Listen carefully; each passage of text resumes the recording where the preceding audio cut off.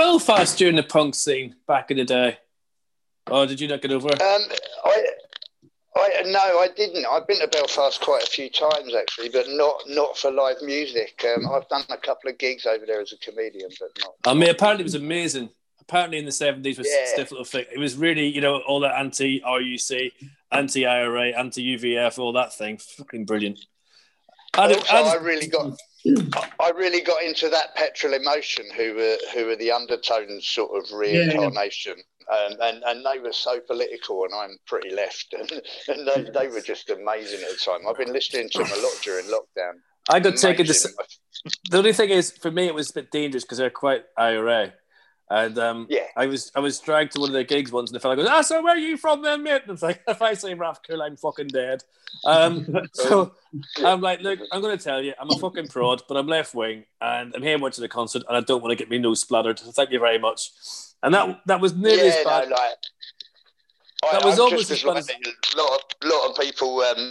You know, I'm fairly left wing. Everyone knows that, but you know, like, and I'm Irish. I don't know if everyone's put the two and two together there, but I think the surname may give it away.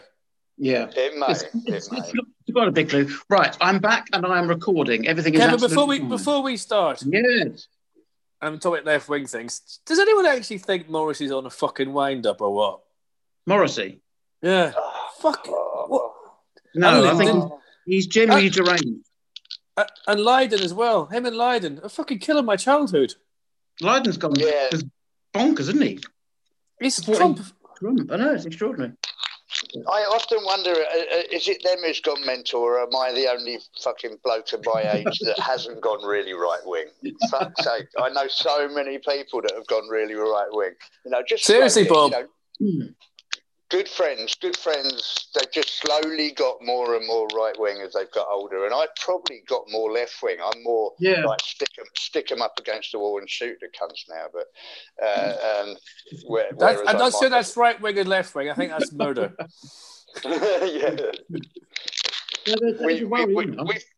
Us revolutionary socialists have got a really good record on that. If you ignore the Spanish Civil War where they all turned the guns on each other, yes, very well done, yes. Yeah, right? Yeah, really good, really good. This is all recording, so this is fine. So there's still a wee bit of clicking going on. I can hear a wee bit of clicking. There is some clicking. It's come back. I don't know where that's coming from. Can you try without the earphones, Bob? Okay. Give it a go. Can you still hear me? Yes, that's absolutely fine. The clicking has gone, and you're actually clearer than you were before. Okay, I can't hear you quite as well, so. Oh, okay. We shall speak up. Did you get those headphones from Wish as well, Bob? Honestly, if you knew the phone that I was doing this on, you'd be shocked. It is fucking rubbish, man, I tell you. Can't be worse than Kevin's. Carry on, Kevin. My phone's all right. It's fine. It's an S9. I've got a Galaxy S9. What's wrong with that? I know, but you've got a Galaxy. I had to get a fucking Samsung because I nearly smashed my phone with fucking Marmite. I've got a really old Samsung.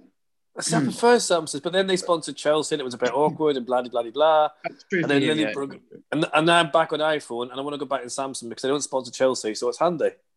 But, you know. Yeah. Now you can't go on the 3 network. But the trouble is with Rangers is if you bring out a Samsung phone, everyone goes, ooh. Ooh, you know, like, ooh. So God knows anyone, the probably go around checking every fucker's tires now because it's sponsored by a tire company. Fuck's sake. Anyway, carry on. Sorry. Chelsea aren't. Chelsea's sponsored by 3. Oh, yeah. That was last season.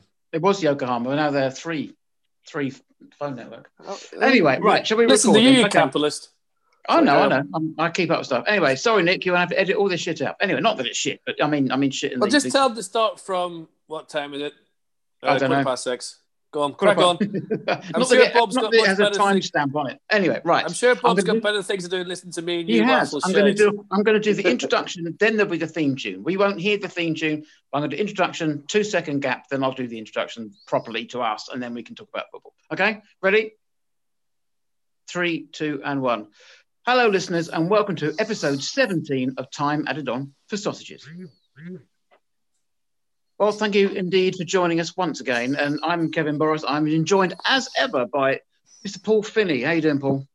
I'm all right. I'm all right. I've got through COVID, which was a bit weird. Yes, I was going to say that. I didn't like to say spoiled my thunder by being more ill than I am, but you have had COVID-19 since we last did with the last episode we recorded. Well, you've had COVID-19.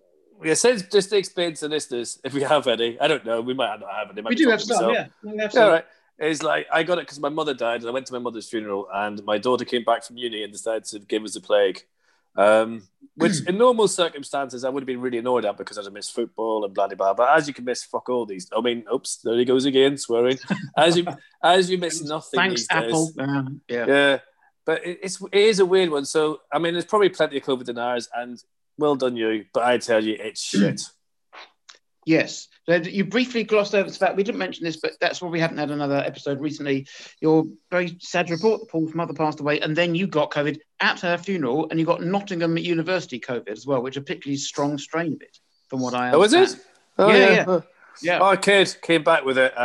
Glory be, she came back and gave us a plague, bless her. 10 grand and you get the plague. Marvellous. I was going to say, most kids bring back their washing. When they come out as well. And she brought back a... Do you know how much it is? Sorry, Bob, I'll introduce you to recycling here. Do you know how much it is to do your wash at university? It's 10 quid. Is it? I don't know. Neither of my kids went to university, so I didn't know that. But anyway, so we do have a guest on this episode, as we tend to have guests. We're going to be talking shortly more about football, but let's briefly bring in and do an intro to our guest. So we have had quite a few guests with QPR connections. This is true, Paul, isn't it? And so I only know QPR fans. I know that is also true. Your social circle is very, very small. Of course, all of us are small now. If you're listening to this for the first time, I wonder what the hell's going on. Paul supports QPR. I support AFC Wimbledon. And for the first few games of this season, my team has shared your ground. So thank you very much to QPR for putting us up. It's very kind of you. But we have moved out into our lovely new ground, and we had a game there in which some of our players got COVID. So, yeah. And typical thing as a Wimbledon thing, we were 2-1 up, didn't deserve to be 2-1 up, and Doncaster equalised for the pretty much last kick of the game. Anyway, so we are joined today though by a Wimbledon supporter. Now we haven't had that before. It's not just any old Wimbledon supporter. We thought let's get somebody on who is a bit a celebrated person, someone who's actually got a well-known name in comedy circles. So if you are familiar with the wrong comedy, you'll be familiar with our next guest. So please welcome Mr. Bob Walshy Walsh. How you doing, Bob? Hey, how you doing, guys? Nice to be here. Well. Thank you for asking me. But you have also been ill. So, I mean, are you recovering? Your hair looks magnificent. Yeah. I know this is an audio, but your hair looks great. How are you feeling now? Actually, I actually had COVID in February. I think I was one of the first people to have it, but I've just had other stuff going on, and it's not getting treated because of COVID. So COVID wasn't too bad. I had a couple of moments where I was a bit worried, but I was a bit worried I wouldn't see Plough Lane. I must admit that crossed my mind actually that evening. And I got over that quite well, and the other stuff's just not getting better because it's not being treated. Excuse me. Yes, so, it's one of those byproducts of if you have something that's not considered COVID or fatal, you're a bit unlucky, isn't it? Well, see, the trouble is, I had a conversation about this with someone who's not you, Bob, or anyone like that. It was not, you're not whinging about it. The COVID said, people start going. It's like if people started being a wee bit more sensible and we weren't filling the hospitals up, people like Bob and others could get treated. So no one listening to this podcast is a selfish bastard. Thank you, but it's the thickers out there who just. There's what bloke gone down the other day. He's gobbing everywhere. He's sneezing everywhere deliberately as it comes down. I'm going to be a rebel and just and it's like Jesus, lads. This is ridiculous. I don't know. I was just doing my head in because it's not. Bob, you've had it and I've had it. It's not nice. Even when you have a wee, it everywhere hurts. It's incredible. Yeah, horrible. Really, truly horrible. And I can imagine how it's taking out sort of older, more vulnerable people. I've stayed really fit, and over the last 10 years I've lost 5 stone, and I've literally and I still play 5-a-side football even though I'm nearly 60, and it's still nearly done my lungs, man. Nearly. Oh, that's awful. I compare it to when I was at Chelsea and we lost 6-1. Just the worst that's day of my life. The most painful day of your life, really. Well, no, it was all right because if they'd have beat us 6-0, we have the record because we beat them 6-0. Oh, that's true, yes. So we had to get a goal. Yeah. So, and Cisse got it, and we're celebrating like we won the cup. So obviously someone must have said to him, like, just don't let it be 6-0 because we've got that record. But yeah, that was horrible. That was one of the worst days. In fact, losing to them anywhere was horrible, to be honest with you. But anyway, we're not talking about Rangers for once. We're going to talk about you guys. No, but you're right, though. But in terms of illnesses, as some people may know by now, and listen to this, I'm a type 1 diabetic for the last 46 years. And I have diabetic eye condition. It's all fine currently. And diabetic kidney disease. And I've not seen a diabetic specialist of any kind since January. So I don't know how my kidney disease is progressing. My eyes could be getting worse. No idea. I'm not, for 1 minute, am I suggesting that that's more important than people with COVID. However, people who are going out drinking and hopping over the border from Derbyshire to Nottinghamshire so they can have a pint, thanks. That's basically it. That's my point. Anyway, so yes. So this week was a momentous occasion if you're a Wimbledon fan of a certain age. Are you not talking about QPR beating Derby then? I wasn't mentioning that. No, it was a good goal though, wasn't it? Good header. Very good goal. Carry on. Very good result. It's a wee bit like Zamora, but without the 80,000 at Wembley. Carry on. Yeah, good header from is he from Zimbabwe, isn't he? Macaulay Bonne? He's a Zimbabwean international. I'm not sure if he's actually originates from there. Like my daughter who had played for Northern Ireland but is actually from Barnet. But she had to play for Northern Ireland if she liked football. So she hits it. Unlike Tony Cascarino, she does actually have an Irish link. He was completely un-Irish, wasn't he? Did you see the other day? I know this is what we do, Bob. We go off topic, but I seen the other day he was writing somewhere about cheats, and I'm thinking, there speaks a man that cheated a nation. You know? Yeah. Do you know what I mean? Yeah. He's having to go at people about being cheats. Really, Tony? Carry on. But he played in a World Cup, and anyone who's played a bit of Sunday League, I mean, I would have played for Guyana if I'd have got a place in the World Cup squad. So let's be honest, like they're fair. Yeah, no, don't blame him at all. And I do because I tell you why I blame him. There is probably some really terrible young Irish player who never got to go to the World Cup because of Tony Cascarino, and I'm on the side of the little fella. I'm on the side of him. Yeah. I did once play a game at his former ground. He used to play for Crockenhill Town before he went from Crockenhill to Gillingham about 81. I played once at Crockenhill's ground. There you go. Thank you. So yeah, a momentous occasion for us. We, as most people know, Wimbledon left their home at Plough Lane in 1991, thinking, a few years' time we'll be back. And it's taken us 29 years and 6 months to get back. We finally have a ground of our own now in Wimbledon, not far from the old Plough Lane. And we're not going to call it New Plough Lane because that annoys lots of people. The only people who are against it were the people who like going greyhound racing and banger racing, but that stadium was dilapidated and full of asbestos. So we are back, and it's a momentous occasion for us, emotional time. I didn't find it particularly emotional because we couldn't go. And it's a bit hollow, all that build-up, and we couldn't go. So I'm not a particularly emotional person. I didn't think Bob was, but having read Bob's Facebook post over the last few days, Bob, you were a bit of a wreck, weren't you, on Tuesday? Yeah, I've got to be honest. It's just the fact that we've done it. I mean, not being there, I've had that problem quite a lot of my working life has been running pubs all over the country, doing comedy all over the country on Saturdays. I've had a lot of my life not been able to be there. And just the fact that we've done it, we've achieved it. My life was flashing before my eyes, days out with the people that helped to achieve it. Just all the great days from the past, all the the climbing up the leagues the first time, and I started as a non-league supporter the first time. And I never called myself a supporter, but I used to go and watch this amazing non-league team just up the road, and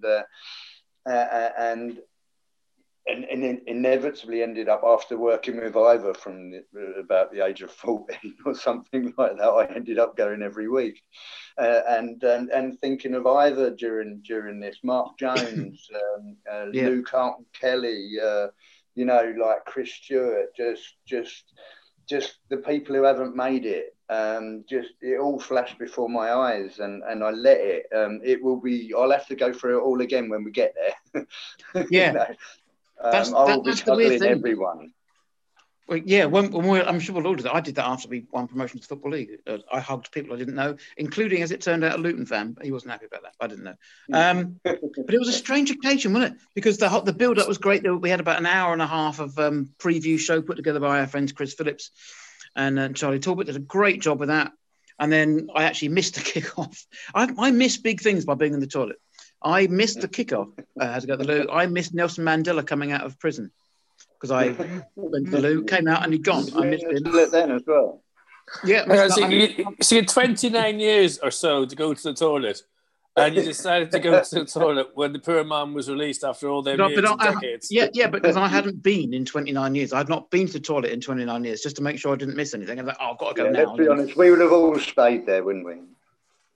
Absolutely, yes, exactly. But it's just a strange, thing to actually go through seeing our team play at yet another ground. We've now seen our team play at 4, potentially 5. If you went to the Intertoto Cup games we played in 94, 95, we played our home games at the Goldstone grounds. We've seen our team play at Plough Lane, Selhurst Park, the Goldstone ground, Kingsmeadow, and we didn't get to go to Loftus Road, the Kyan Prince Foundation Stadium, but we've seen our team play at 5 different grounds, which is quite bizarre.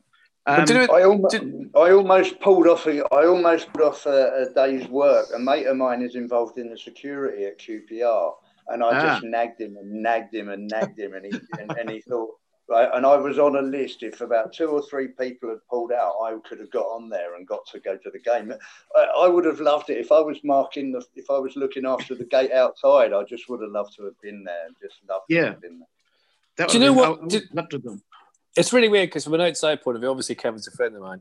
I was very proud for you guys because, if any, and I'm not just playing lip service or all that shite, but amazing, and it's just so good that you're still in the same league as identity theft bastards, and and also and also it's, as I said on Twitter at the time, it's the biggest up years to Winkleman ever.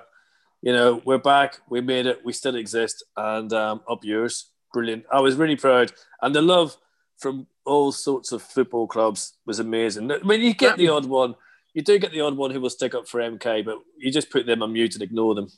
That was interesting. A lot of our Facebook feeds were filled up with even supporters of clubs in our own division, Harlan, Sunderland, and Portsmouth, saying, I'd love for you to get relegated, but you should. But in your own ground, what you've done is amazing.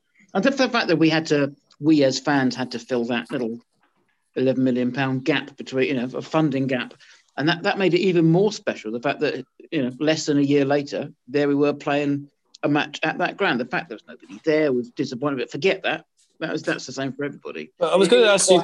Sorry. It is quite handy. We're really fucking loaded. Let's be honest. We are as a football club, we are fucking loaded. I'm not one of those people. I'm a poor entertainer, but honestly, as a club, more of those people own their houses. More of those people are retired professionals. More of those people. Seriously, we are so lucky.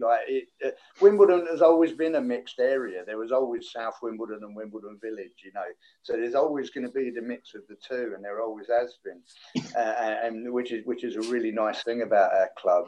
But let's face it, our supporters are fucking loaded. They really are. What I was going to ask both of you. There was a survey, wasn't it? There was a survey a few years ago.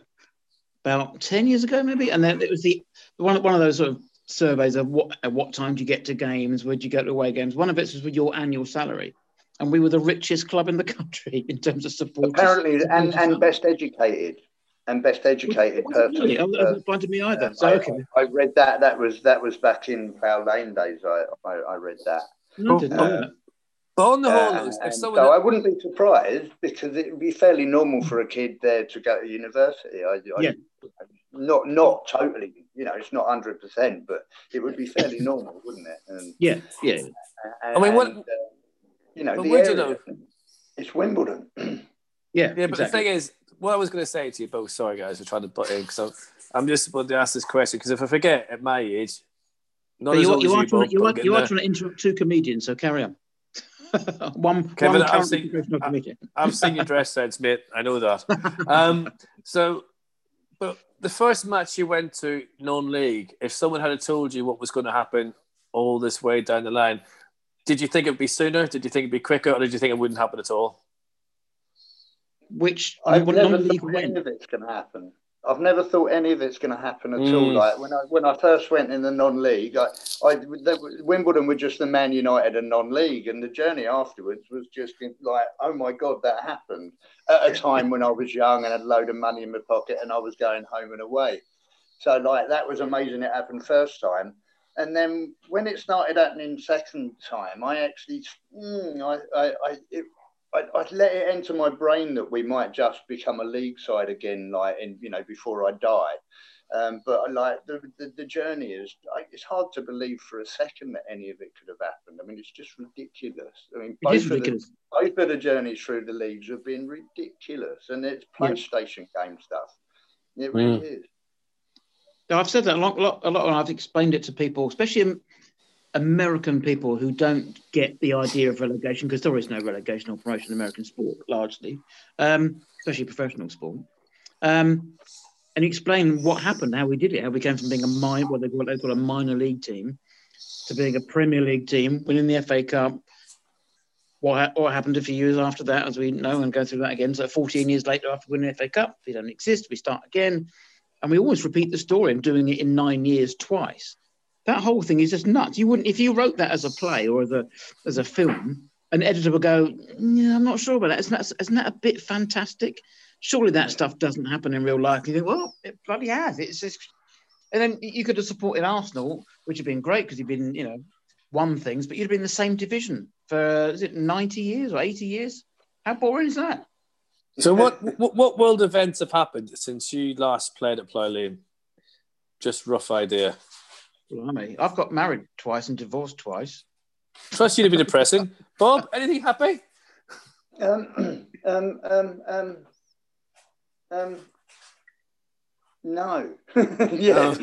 My football team restarted again 20 years ago and began to pop back to League One.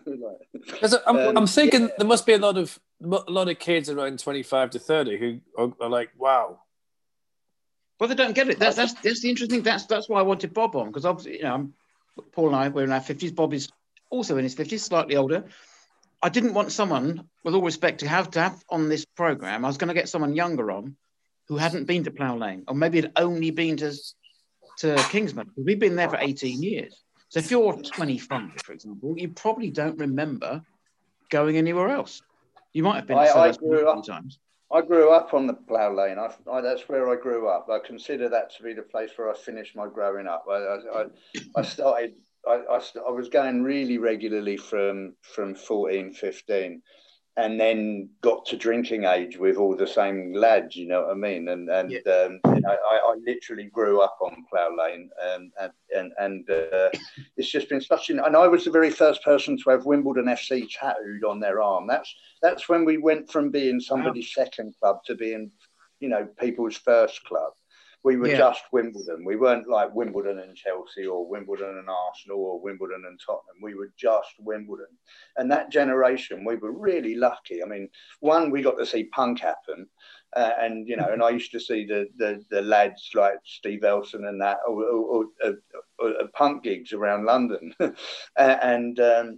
And also Wimbledon sort of got into the league and started that ridiculous journey as we were going into it. So, I mean, my timing was just impeccable as a Wimbledon fan.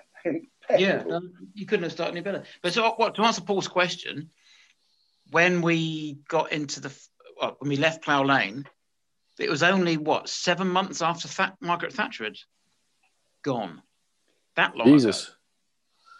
The old witch. I was thinking about the Berlin Wall. Was that? Yeah. That was 89. Berlin Wall was 89. Thatcher 90. You think it was 10 years before 9/11? It's this extraordinary story. We got a Labour government. We got a Labour government in my lifetime, but although it was a Blair government, so it sort of doesn't really count. But that was a memorable moment. I quite enjoyed that, and we had some quite decent music in the 90s. I think the English music scene in the late 90s, all in, for me, in my brain, is when we were a Premier League side. That is very true. That is very true. I mean, I suppose if you look at the music of the time of 91, what was number one? Well, I didn't know that. I'll look it up.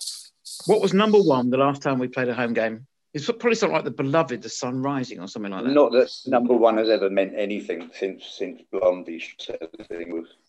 Do you know what? It's weird because when I was saying this the other day. It's funny how you always like us, all three of us are into music and football, and how you remember gigs and football that correspond to each other and stuff like that. There. Well, I feel disappointed because I was a massive Smiths fan, massive Morrissey fan, and that's all gone to shite since he turned into Hitler.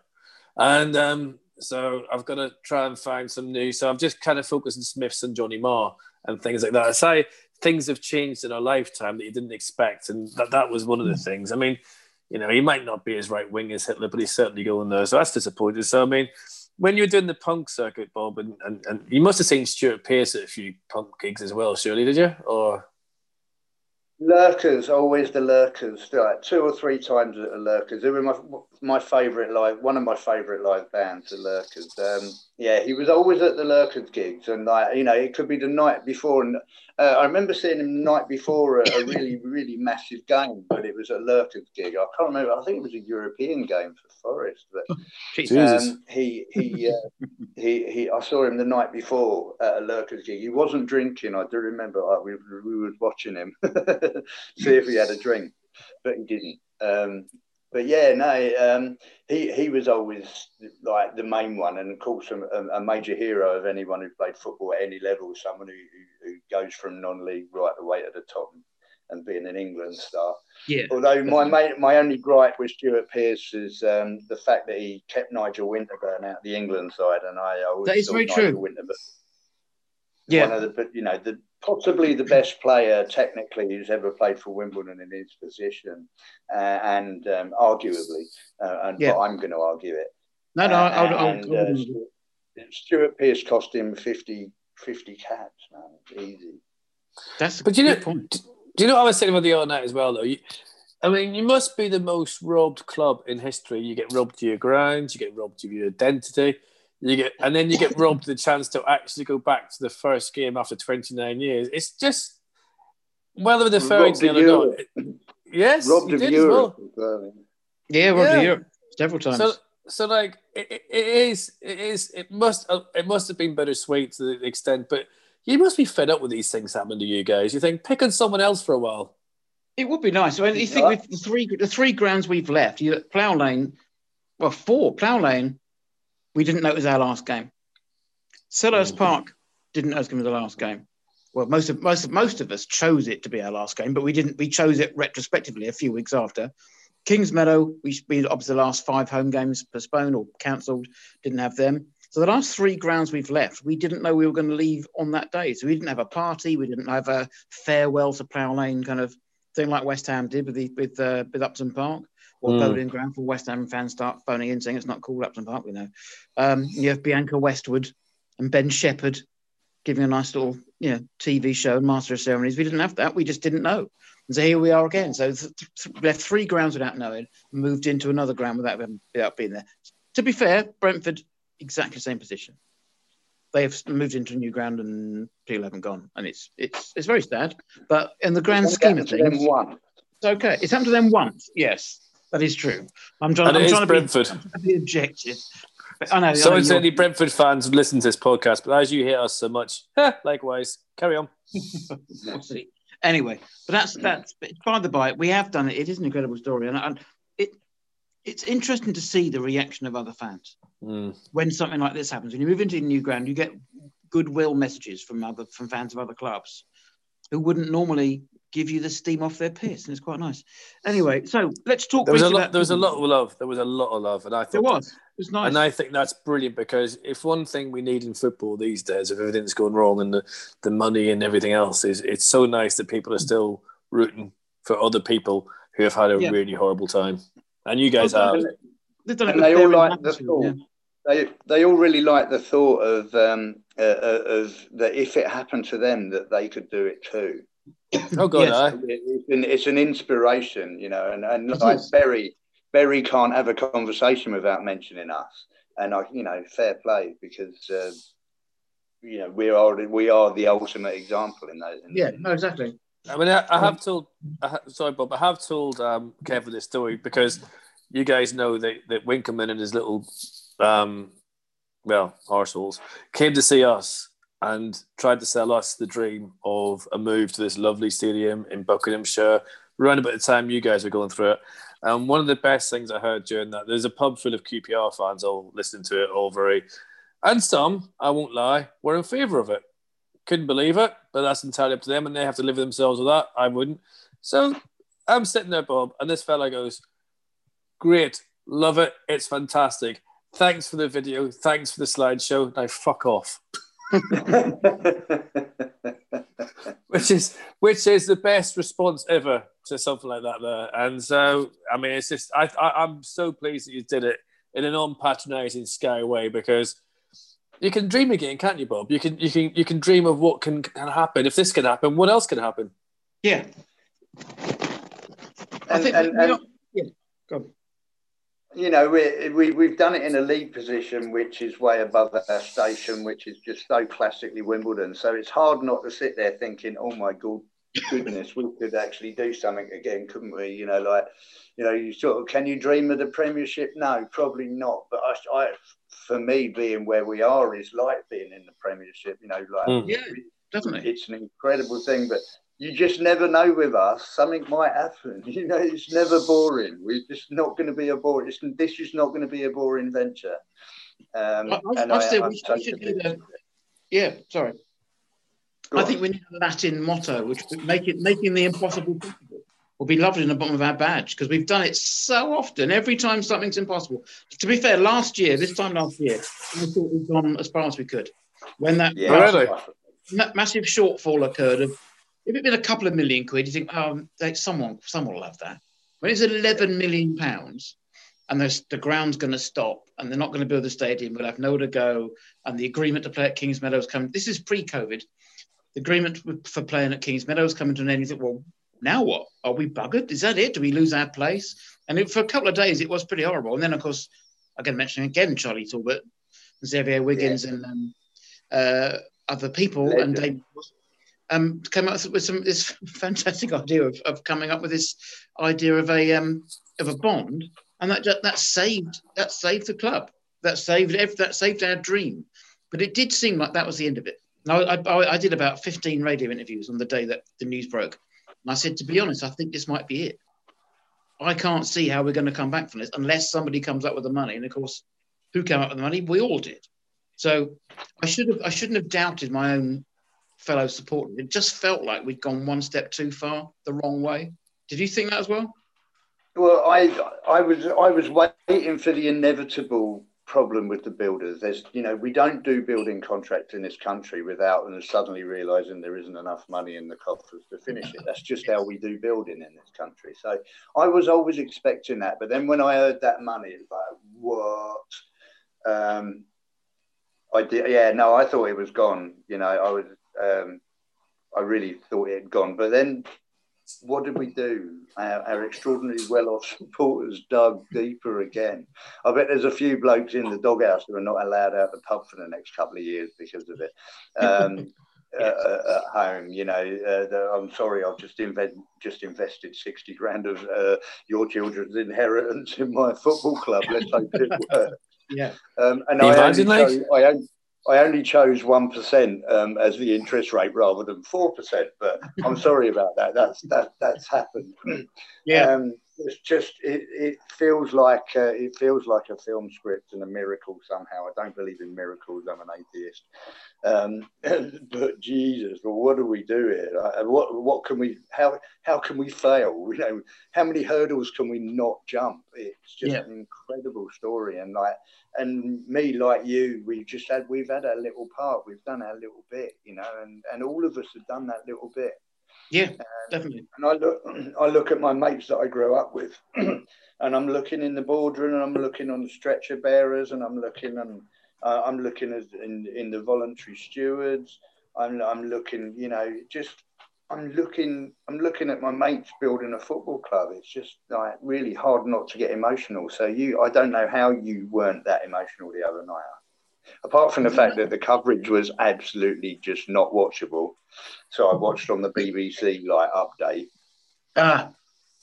Didn't see any of that. No, I certainly didn't mean to. I didn't go with the intention. I'm not going to let this affect me. I just wanted to watch it.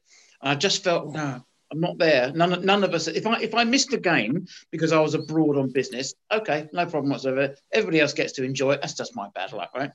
But this, because it was everybody missed it. I felt so sad for everybody else.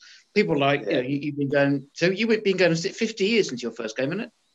No, it's 46, 74. Oh, is that bloody glory hunters always killing this podcast? I was a glory hunter. I jumped on the Alan Batsford bandwagon, and only Wimbledon supporters will know what that means. But I did. I jumped. They were the biggest non-league club. They were the Man United and non-league at the time. Yeah. And I jumped on that bandwagon because of the team that transferred from Walton that were already famous. Yes. Pretty much moved to Wimbledon all the best players moved to Wimbledon, and I jumped on that, and that was the back page of all the local paper headlines. The Walton boys have joined Wimbledon, and that was what dragged me along, and of course the cup run in '74. So I was a non-league glory hunter. Yeah, that's the best kind. But you've been going 46s. I've been going 42, and obviously you obviously work with Ivor. We're talking about Ivor Heller, our commercial director. I remember getting a coach to Norwich with him in 1985 when I think I was 54, so I was 17, he was 19. Here we are, and I remember the first time I went in the Sportsman pub. You were there. I remember you. So that was about 1980 with my dad. So we've known each other like 40 years, and it's bizarre. People you've known all this time, all of a sudden, just rather than just being Wimbledon fans, have actually done something. Like people have raised money. We know people who have put their child's education fund into the club. A couple, both Wimbledon fans, have cancelled their wedding and put the money they were going to put in the wedding into the club. I mean, who does that? But at least it was a joint. What if she supported Crystal Palace? That'd have been horrific, wouldn't it? Well, he did, but they did it together. But people have made sacrifices and things, and people have gone through illnesses. And he said there's a lot of people who sadly aren't with us anymore that have passed away before they got the chance to go to the games, and it's really sad, but it is a monumental achievement, isn't it? I don't want to bore people who aren't Wimbledon fans. If you support, Portsmouth or Torquay or Hartlepool, and you listen to singing, "Oh, shut up talking about Wimbledon," no, we're not going to shut up talking about Wimbledon on this particular episode. Not going to happen. Anyway, we'll come back to that. But can I just ask you a question? Yeah. Can I just ask you? Sorry, guys. One question I would ask. For those who don't know, like someone like me, who's quite ignorant and thick anyway, in some ways, what happens if the club gets successful? Does the money then get filtered back to the fans? Will it come back to the people who've invested it? How does this happen? What's the process? Do you want to take that, Bob, or shall I?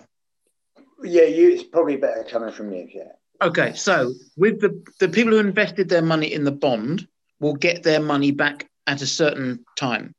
It's between 5 and 10 years. Is that right, Bob? I think it is, isn't it? 5 and 10 years. Yeah. So you'll get your money back anyway. But obviously, the higher up we go, the more successful we go. And the successful we are, the more money we make, the better it is for people. However, you're not going to make an awful lot of money out of it. Because when you put the money in, you said, would you like the money back in 5 or 10 years? So some people have had their money in and will get it back in 5 years with 4% interest. And some have said 10 years or 1% or whatever. I'm not sure what the average is, but it's not about making money out of it. Some people will get their money back. Everyone will get their money back at some point, but it doesn't matter if we're not going to sell. It's not like we can sell out to a sheikh from Oman. Let me just check that Oman. Well, that's what I was thinking. I was saying if he had taken over, what happens? Under the constitution of the Don's Trust, that cannot happen. Brilliant. Okay, so it's proper. Currently can't happen. Yeah. So obviously Amazing. We did have an investment, Nick Robertson, a Wimbledon fan from Wimbledon, who is one of the founding directors of ASOS, the clothing company. He put £2.something million in. Thank you, Nick. Every time I mention his name, I thank him. To bridge that gap that wasn't quite bridged by the fans. But he's a Wimbledon fan and a season ticket holder. So it's not like some businessman from nowhere has come and, well, I'll give you some money. He's an actual fan. He just happened to have a lot more money than I have. And he put it in. I would have done the same. If I had as much money as he has been very, astute to earn, I would happily do that. He didn't have to do it, but he did it because he wanted to. He was originally invested in other. He's invested in other local projects like the Polka Theatre. which is a Wimbledon treasure as well. It's a children's puppet theatre. I remember it. And he that is only there because of the money that he's put in. So you can almost fairly much guess that his intentions are honest. That's amazing. And literally, he took 10% of the club for like nearly £3 million, which values us at nearly 30 million quid. Which also puts us in a really strong position from an investor point of view once we can start earning money again. So the whole financial thing will start to look after itself in time once we're allowed to get the full revenue from our fans. I'm fairly confident from this point that we can function as long as we don't go and spend like 3 years' money on a budget 1 year, as long as we keep that real. And within our thing, there's no reason why we should ever have to invite anyone in now. No, you're right. By the way, I think, just to say, after our little experiment with the Premiership and spending loads of money, if you want to know how not to do it, I'm your man. Yes. We'll come to you and ask you, Paul, what did you do? What did QPR do in 2009? And then we'll just go, okay, don't do that. Anything you say, don't do it. Get a couple of Fulham supporters in as well. But you know what, though? But you know what, Bob? It's weird because it does. Oh, I know this is at Wimbledon, but I support QPR because I only talk from the thing. But you know what? It does change it because we became sort of like when we were in the second division and we were fighting with no money, we'd buckets out, we were doing this, we were doing that. We were like kind of like trying to do what you guys are going to keep functioning. Then once we started waving money at other fans, I kind of felt a little bit woozy and sick because it just wasn't my football club.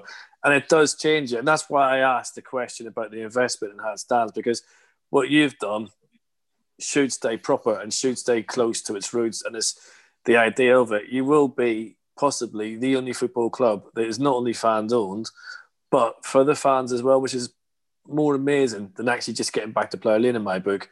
It's proper.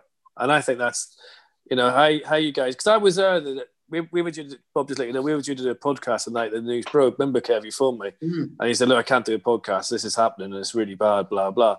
And he was pretty distraught.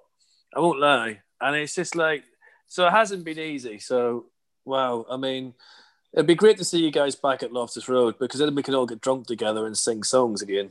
And that would require you going down or us going up, or a cup meeting, of course. Let's hope for the cup meeting. Mate, with Wimbledon and Queen's Park Rangers, I don't think you can rule out anything, which includes the first team to have a Martian playing for them. So, you know what I mean? So I wouldn't worry about that too much. So, but that would be a top cup quarter final for me. That would. Oh, that would be nice. The trouble is, Bob. The trouble is, we never get there. We're always out in the first round. So you'd have to get us in the first round. Otherwise, it's not going to happen. The first round next year. I think Bob has stumbled across a great new fit and proper person. Go on. Thing. Because if someone wants to put money in your football club, you do your due diligence and you do your research and see who they are, right? So are they putting money into sweatshops? Okay, not good. Are they buying £14 million worth of cryptocurrency? No, let's not bother.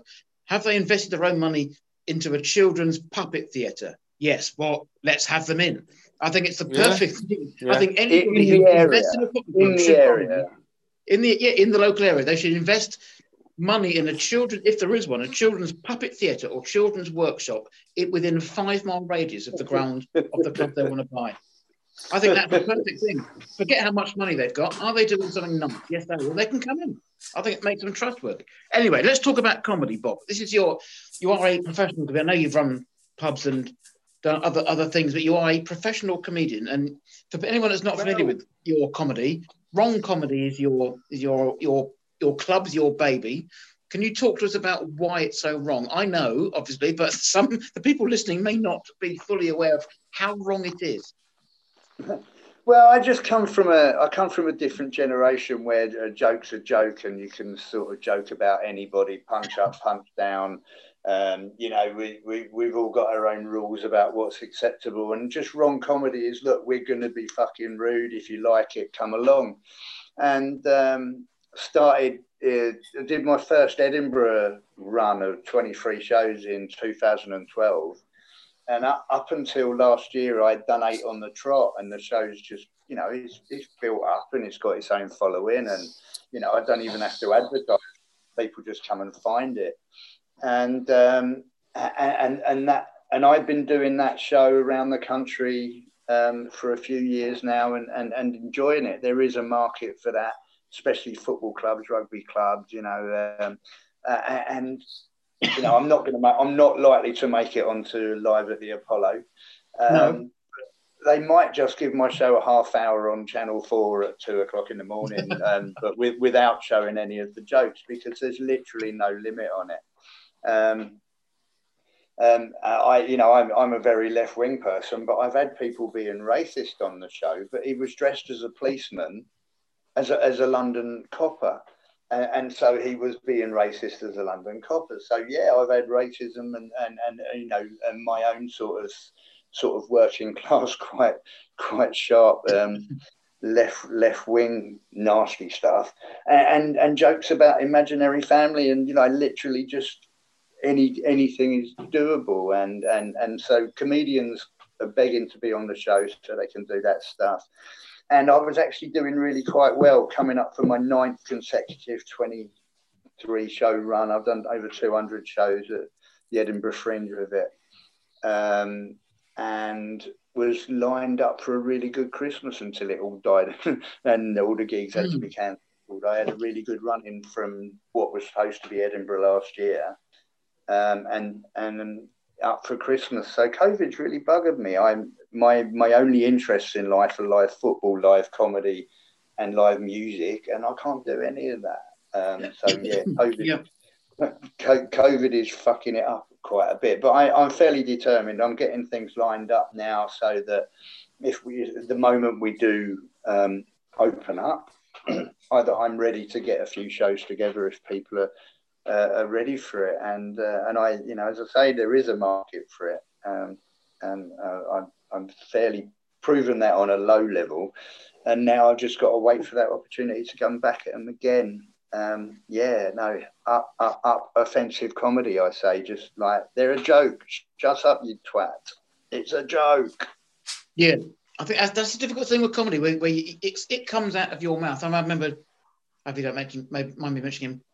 I saw a thing with Jimmy Carr, and he's saying he doesn't believe anything he says. It's a joke. Here's a line. Yeah. Here's the punchline. If you find that funny, that's great. If you don't find that funny, that's also fine. But don't complain. Yeah. It's just you can't come to one of my concerts or one of my gigs and be offended. Because if you're offended, you wouldn't be here. You must fully appreciate that when I make jokes about, you know, his mum or ladies' parts or whatever he makes jokes about, it's to make you laugh. It's not. But people get so offended nowadays. I can see how wrong comedy would have been absolutely great early 80s, mid 80s when everything was fair game. But now there's so much, I'm going to use the phrase snowflakery around, and people being offended for other people. So I think there's someone called it transferable offensiveness, where you feel offended on behalf of other people when those people don't feel offended by what happened, but you feel it for them.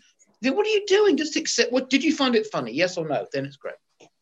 But I think from a neutral point of view, what you've got to realise when you go to see comedy and whatever is, in Northern Ireland, and Bob, you'll know this because you've been to Northern Ireland, we had a wee chat while you were doing what you were doing. Yeah, I was doing something else. Yeah, thank you. I forget what it was because that's COVID brain. As you well know, Bob, you lose your brain. Anyway, if we didn't have humour, we would never have got through the Troubles. And it was brutal. I mean, the things that we used to say, if you've been to Northern Ireland, anyone in Northern Ireland listen to this, if you were what you call a snowflake, now, in my mind, you could be a snowflake on the left or the right. It doesn't matter. You can be both. It's fine. Yeah. It's not just one side. You would be in bits. I took my wife over to Northern Ireland, and she had listened to what people were saying, and she's like, and that's your friends? Do you know? Because it's how you get through. As I say, without it, you wouldn't get through because it was dark and it was horrible. And without the kind of gallow humour, and what we've lost as a society is that wee bit of don't walk 30 miles to be offended, walk 30 miles to hear a really good joke. Yeah.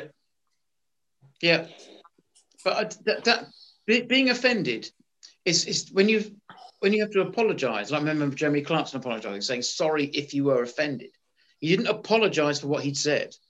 He apologised because you might have felt offended. You think, I know he made a joke that was pretty awful on Top Gear, but the sort of joke he made there, you could make in a comedy club because people know it. You don't mean it because you're a comedian, but when you're supposedly a motoring journalist and you make that kind of snide remark in a film about Vietnamese bridge, you don't need to make that joke. That's the difference. Do you not notice me, Kevin? Go on. I spent ages building a character that was so ridiculous that it was okay to say what I said, and that became sort of less important to me as I went through, and I sort of slowly learnt the job. But actually, it's even funnier when I am still that character. So I still am that character that's so ridiculous. It's almost okay to say what I said because he can't mean it. It's fucking ridiculous. But do you know what? And so like, I worried about it a lot. Okay, but the worry is, Bob. Can I be honest with you? You're the really offensive comedian supposed to be on the right hand side of things, like Jim Davison, Lee Hurst, all that nonsense. I don't find them particularly outrageous in what they say. I find them incredibly unfunny. Not one thing they say makes me think, I don't agree with that, and it's funny. I think, you're just a hateful bastard, and you're about as funny as syphilis. You know, it's just awful. And I kind of get that. So I think it all depends. I used to love going to the comedy club, and because I'm crap. I must be the only person from Belfast who can't be funny, and we've made a living out of that. And it's just nice, but I think the thing is, it's kind of like. But I remember I'll tell you this quickly. Sorry, I went with my mate. I hope he's not listening to this. And his mate was a comedian, and it was a comedy club, and they were awful. I'm not gonna lie, right? So worst comedy I've ever seen in my life. It was like watching Gus Caesar's debut for QPR away to Wimbledon when we lost 4-0. It was an absolute shocker. And the bit at the end was that two of the guys started arguing with the compere, calling him a wanker and this, that, and the other. And I thought, right. So it was crap. But then it builds up to this finale at the end where they start chucking things at each other. He pulls a curtain down and have a fight behind the curtain. Turns out it was real. And it was a genuine fight. And I thought, that's a shame because it ruined it because everything else was absolutely shade. And at the end, I'm going, I like that. And he goes, no, that wasn't meant to happen. And I'm like, oh. And the bloke wasn't funny. He did a terrible impersonation of Ian Paisley that made him sound Welsh for a start, which is anyway. But anyway, do you think, Bob, you can get yourself down to Wimbledon and get a wee gig at the new ground, do you reckon?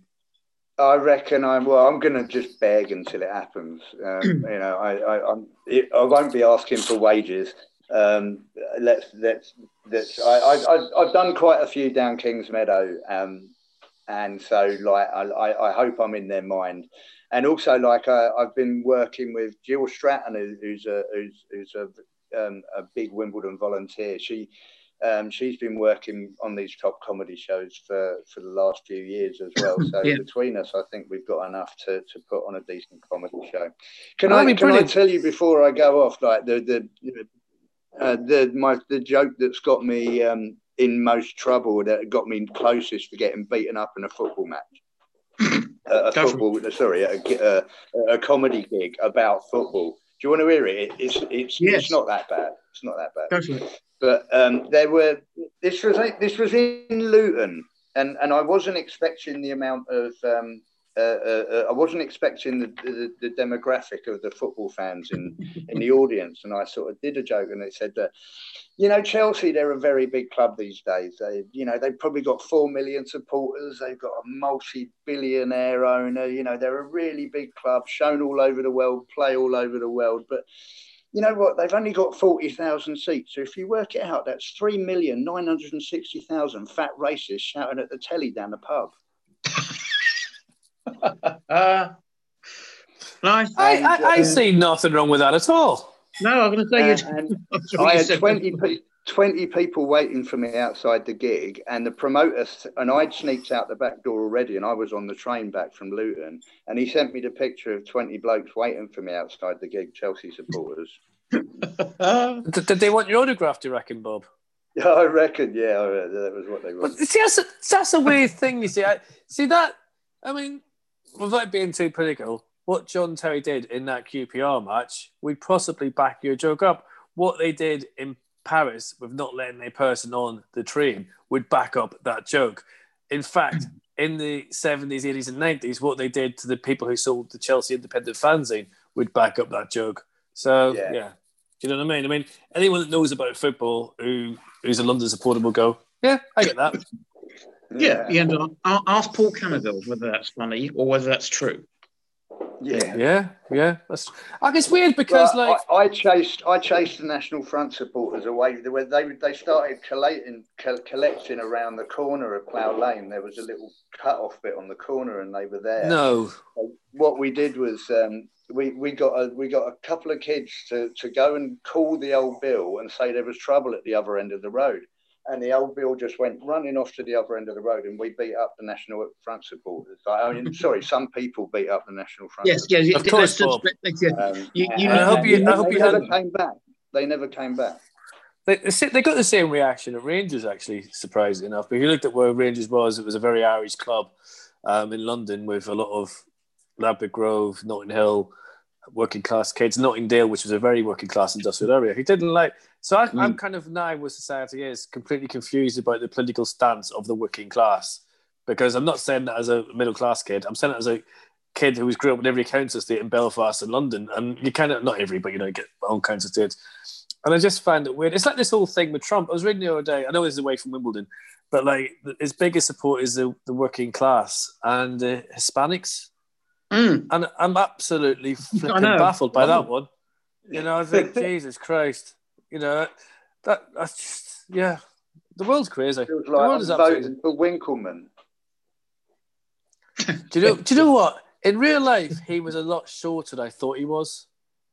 I couldn't believe, and he kept sweating. I've only seen him stand. I've seen him sitting down in a chair. If he comes on the TV or anything, I just don't look at it. All I'm saying to you, Kevin, he snuffled a lot and he sweated a lot. For someone in the music industry, I've got no idea why that was. We'll just leave that one there.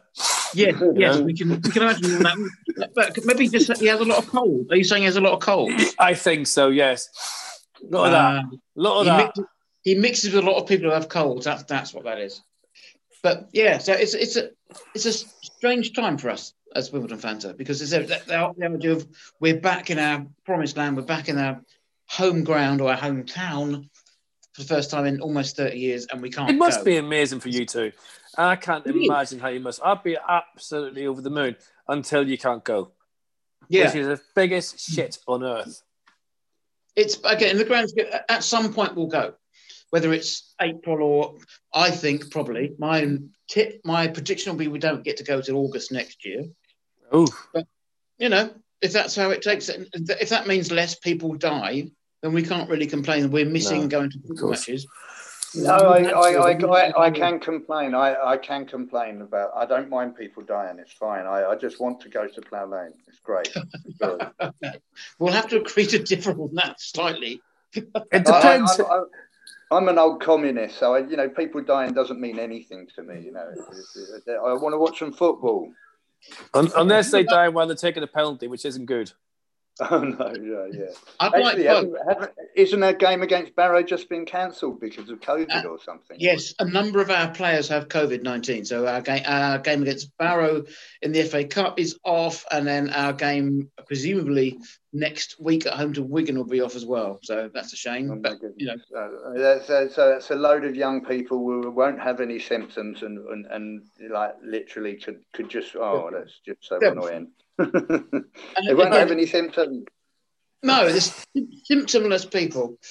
I keep every time I hear someone say the symptoms, I just think of the Symptoms theme tune. I can't think of anything. I just want to see the symptoms. And then see, the thing is, I tested positive to COVID, and I didn't have any of the frigging symptoms. To be honest with you, I just talked a huge amount of shite. That's the reason why I knew I had something wrong with me. So you know what I mean. So I take it you guys aren't in the FA Cup tomorrow. Well, we should be playing Barrow, but we are not playing anybody now because it's postponed. And this is the second round, I believe. First round, okay. Yeah. So I'll be supporting FC United of Manchester in their game against Doncaster. I mean, I hope they can get a result like we didn't the other night. So yeah, no, at least we're in the hat for the second round. That's good. So if you get to the third round and you play us, who wonder who you'll get in the fourth round? Well, yes. I had these dreams about 5-6 years ago. I dreamt 2 nights in a row during the summer, not even football season, that we played away to a team in the FA Cup who wore red and white stripes. I'm convinced it was Stoke. It's never happened. One day, I think it's in our destiny to be away to There's Stoke. There's quite a few. There's Lincoln, Stoke, Exeter, Southampton. Although Southampton have got more thing going across. Yeah, but Southampton have changed it, haven't they? They've got that thing going across. Yeah, which is weird. A centenary kit. Let's mention kits now, Paul. We have discussed this, that the last QPR home game, which was Saturday last week, QPR played in their red and white halved kit, which was a celebration of the 75-76 season when they didn't win anything. That's a bit harsh. No, on the 45th occasion of a 1-1 draw against Coventry. Now, they came second. Why would you have a commemorative kit for coming second? Okay, sorry. if I could just explain this into a thing, why the hell not? Is it anything to do with the fact that the kits were on sale over 60 quid? Yes, possibly. But it's a lovely kit. I mean, to be honest with you, all right, you want to talk about 76, probably the greatest side never to win the league ever, in my opinion, that we should have pissed the league. Why Liverpool got to play 10 days later, I will never know to the day I die. We should have, but typical QPR, you go all that way and you lose to freaking Norwich and it blows up in your face, yada, yada, yada. And then we're the first also, because of that, team to go out on penalties against AKA Athens away in Greece as well that year. So that was our reward. But yeah, it's an anniversary. It's a lovely kit. 65 quid for a football shirt is hard to justify. I mean, they probably cost about £1.50 to make in a sweatshop somewhere. And I'm luckily I'm too very old and too very fat to wear football shirts now. But yeah, but it is a beautiful kit. It's almost we're lucky this year because our away kit is like the '82 Cup final kit when we played Spurs. So I love the retro because we've had some right nasty kits in the last few years. So it's nice to go back in time. But yeah, 65 quid. But you know what? I want us to play in exactly the same kit we beat Chelsea 6-0 in. That to me is proper retro. You got a proper reason. You've not mentioned that for 5 seconds. Yes, we used to beat them all the freaking time. I know. It became boring after a while, but but also it's kind of like. But talking of kits, and I'm glad you took the piss out of my club, Kevin. I can return the compliment. I have to say, it was brilliant to see you back with the yellow. I see, I'm being nice. I hope you two agree with this podcast in mind. But I like your new kit. I think it's proper old retro. And I don't know why more clubs don't go back to it. Why are clubs always playing these horrendous, and I include me on this, stupid, bright, fluorescent, gobshite kits? Look, the Northern Ireland's new away kit is something they're letting the idiots design them. Now, that kit that we've got for this season was designed by mine and Kevin's mate. Oh, really? Who's got a very good idea about the past. Yeah. So, like, no wonder that ours actually reflects the past accurately, and as far as I'm concerned, is almost the perfect kit for this season. It's lovely. It's the best kit we've had. Couldn't believe it how well it was done, and it was done by one of our mates. Yep. Isn't that the simple thing with But that's what Bob and Kev, I've always said this. To get football kits right, you go to fans. Fans will always tell you, I like that one, don't like that, don't like this.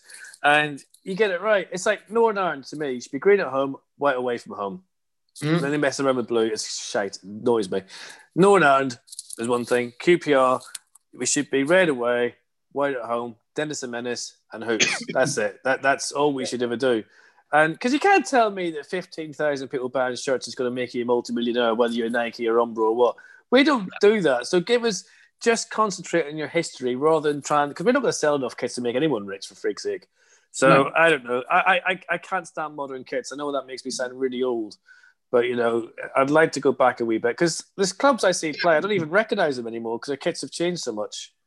Yeah. I mean, look at Arsenal for Christ's sake. I mean, you spot them a mile away. Like the old stadiums, you could put in a stadium and say, oh, that's Sunderland, that's Roker Park, that's the Victoria Ground, that's Loftus Road, that's Plough Lane. Now you're like, oh, it's a bit of concrete, could be frigging anywhere. Identical, I know. It's a shame. Which is another reason why your ground looks so nice, by the way. It looks individual. Sorry, carry on. Yes, it's nice with one complete stand and the other three are what are called semi-permanent. So they'll be there for a while. We will not be going into realms of Premier League and needing more seats than that. It's absolutely fine. Looks lovely, very nicely designed.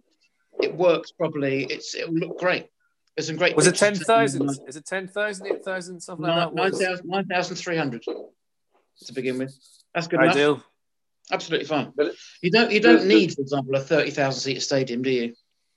And also, it's designed so that we can replace the other three sides really quite easily. I mean, it's actually clever to increase to 20,000 without too much, as much bother as it would take to rebuild three. Yeah, they're just flat packs, aren't they? Just fold them away, put the new ones in. It's if needed. At the moment, obviously, we don't need it. So anyway, thank you, Bob. It's been great to have you on. I've enjoyed that, Bob. You've been our best guest. I have to say it. Oh, have I? Yes. Wow, what, in 17? Yay. Yes. The other 6 teams, me and Kevin making jokes about our football clubs in Pickering, Chelsea and MK. The standard's not great. The MK joke on here, I think I might just get you taken off the fucking the band. Yeah, no, you're okay. No, we really? have to... We'll talk to. I'll give you my email. We'll do it over the phone one day. I'd like to hear that. Let's not annoy Spotify and SoundCloud and Apple too much. But you know what's really weird? When you play them lot, sorry guys to say this, I've told you this a million times. I was coming back for a Rangers game with my mate, and they come on the train. This guy, and he's wearing. I told Kevin, my man was blown. He was wearing a really nice football T-shirt, Bob. You know what I mean? Like proper retro. I think it was Muller and Zico from the 70s. It was a really nice niche T-shirt. I thought, I like that. Hey, how'd you get on today? Oh, we lost, as usual. Yeah. How'd you get on? You know, you're a football fan? Yeah. MK. End of conversation. Both looked at the floor. Didn't want to say another word to him, and we completely ignored him. And he just shuffled off. And then when we played at Loftus Road, as I said to Kevin, they're always wearing like Chelsea hats or Arsenal hats or Spurs hats with their MK kit, singing MK till I die. And I'm like, well, apart from when you're wearing your Arsenal hat or your Spurs hat. So one thing you'll always have above them bunch is you've got soul, you've got history, and now you've got your own frigging ground. So bollocks. And we played in our brand new ground when we were above them in the league. Oh, you really? Oh, yes. Yeah. Oh, that's significant for us. Yeah, really good stuff. It's another tick. So basically, all you've got to do this season is knock Chelsea out of the FA Cup, and you've been my favourite club of the year. Okay, well, let's do it. Let's see if we can do it. But yeah, anyway, we're in the hat for the second round anyway. Right. So, Bob Walsh, thank you very much indeed for your time, sir. Hopefully, we'll catch up soon in person, either at a comedy gig or at a football match. We can have a beer and actually celebrate properly. And I promise to come down.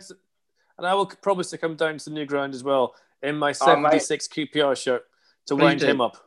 Yes. Right, I will have a pint of the strongest lager, and I'll see you there. Excellent. Cheers, mate. Thanks, Bob. See you, Bob. Cheers, big man. Cheers. Cheers, mate. Take it easy. Bye. Get off. It's a bit that says leave. Yeah. Yes. We can just stay there until I chuck us all out. But we'll I recognise him from the photograph now. All right, okay. I recognise him from the photograph. Okay, got it. Yeah. No, he was good. We'll have to edit that because I fucked up a lot there. Sorry, but I was asking too many questions. So there's bits where we're talking over each other, and also somebody said. I thought, hang on, we might have to take that out. But anyway, see what you think. We'll wrap it up now because I'm going to go and speak to Mum anyway. Unless I said the bit where I said Morrissey was like Hitler, might want to take that out. Yeah, we might. We could say other fascist leaders are available. No, I think we'll just take that. I think we'll just take that out. But he was good. He's good. He's a very funny man. Anyway, right. Let's wrap up then, and we can do it. So that was our guest, our 17th guest, Bob Walshy Walsh. I'm not sure who we got on the next episode or when it's going to be, but we'll have one. We do have Andrea Pasquin, who is a supporter of Chievo Verona. He recorded a nice little thing for us, and we'll try and get some songs back. It's been a strange season. For you, obviously, Paul, a very difficult time. And for me, it's been absolutely fine, to be honest with you. I've got no excuses not to do this. But thank you for bearing with us, Paul, and continuing to do the podcast under difficult circumstances. No, mate, we're back. And it's something that we I'm going to dedicate this podcast to my mother, actually, Veronica. Yes. So I'll do that. And it was sad, but you know what? She'd want me to carry on, which is what I'm going to do. Because it sounds awful. You lose your mum and everyone goes, oh, it is the worst thing in the world, I won't lie. But anyway, we'll get on with it. And our next guest, we're going to try and get someone really good on that we have no idea who it is yet, because that's what me and Kevin do. But it is on the fly, isn't it? We'll get somebody on. Anyway, so thank you for listening. Hopefully, at some point in the next year or so, we can go back to watching football matches live. But for now, we've got the telly, and hopefully, the PPV, the pay-per-view games, will be stopped, or it'll be 2 quid, 15 quid. So tonight, who wants to watch Brighton versus Burnley for 15 quid, unless you support Brighton or Burnley? From last time I saw it was 0-0. Oh, was it? Oh, I didn't see. Not missed much, but it's just crazy. I reckon I would watch Liverpool Man City or Liverpool Tottenham and pay 15 quid for that. Otherwise, I ain't doing it. You know what, Kev? I mean, I know we're going to go in a second, but I don't know. They always build up these big matches. Like the other day I watched Arsenal play Man U, which was always a big game, wasn't it? And it's not even COVID anymore. It's TV kills it. They hype these games up so much, and then they play them, and they're cack. And sometimes you get a better game, like Villa versus Liverpool was brilliant. Yeah. You know, not just because Liverpool got absolutely spanked, but, you know, sometimes the games you don't expect to be are the good ones, and the big ones are overhyped. Well, Arsenal Man United Arsenal was 16th versus 12th. I know. You wouldn't normally expect that, would you? So Leicester Wolves is 2nd versus 4th. I know. Great. Leicester and Wolves, fantastic stuff. Anyway, right. So we should wibble on no more. Thank you for listening, everyone. Well, I like it. Episode 18 will be with you at some point shortly. Have a nice life, stay safe, and stay indoors. I think that's what we should say, isn't it? Hands, face, space, who I think is a former German international. You do is ham, space, yours. There you go. Perfect. we might edit that bit out too. Thank you for listening, everyone, and we'll see you again soon. Cheers. Bye. See you, mate. Take care. See you, Kevin. Say hello to your mum, mate. Take care. I will do. Cheers, mate. See you, mate. Take care.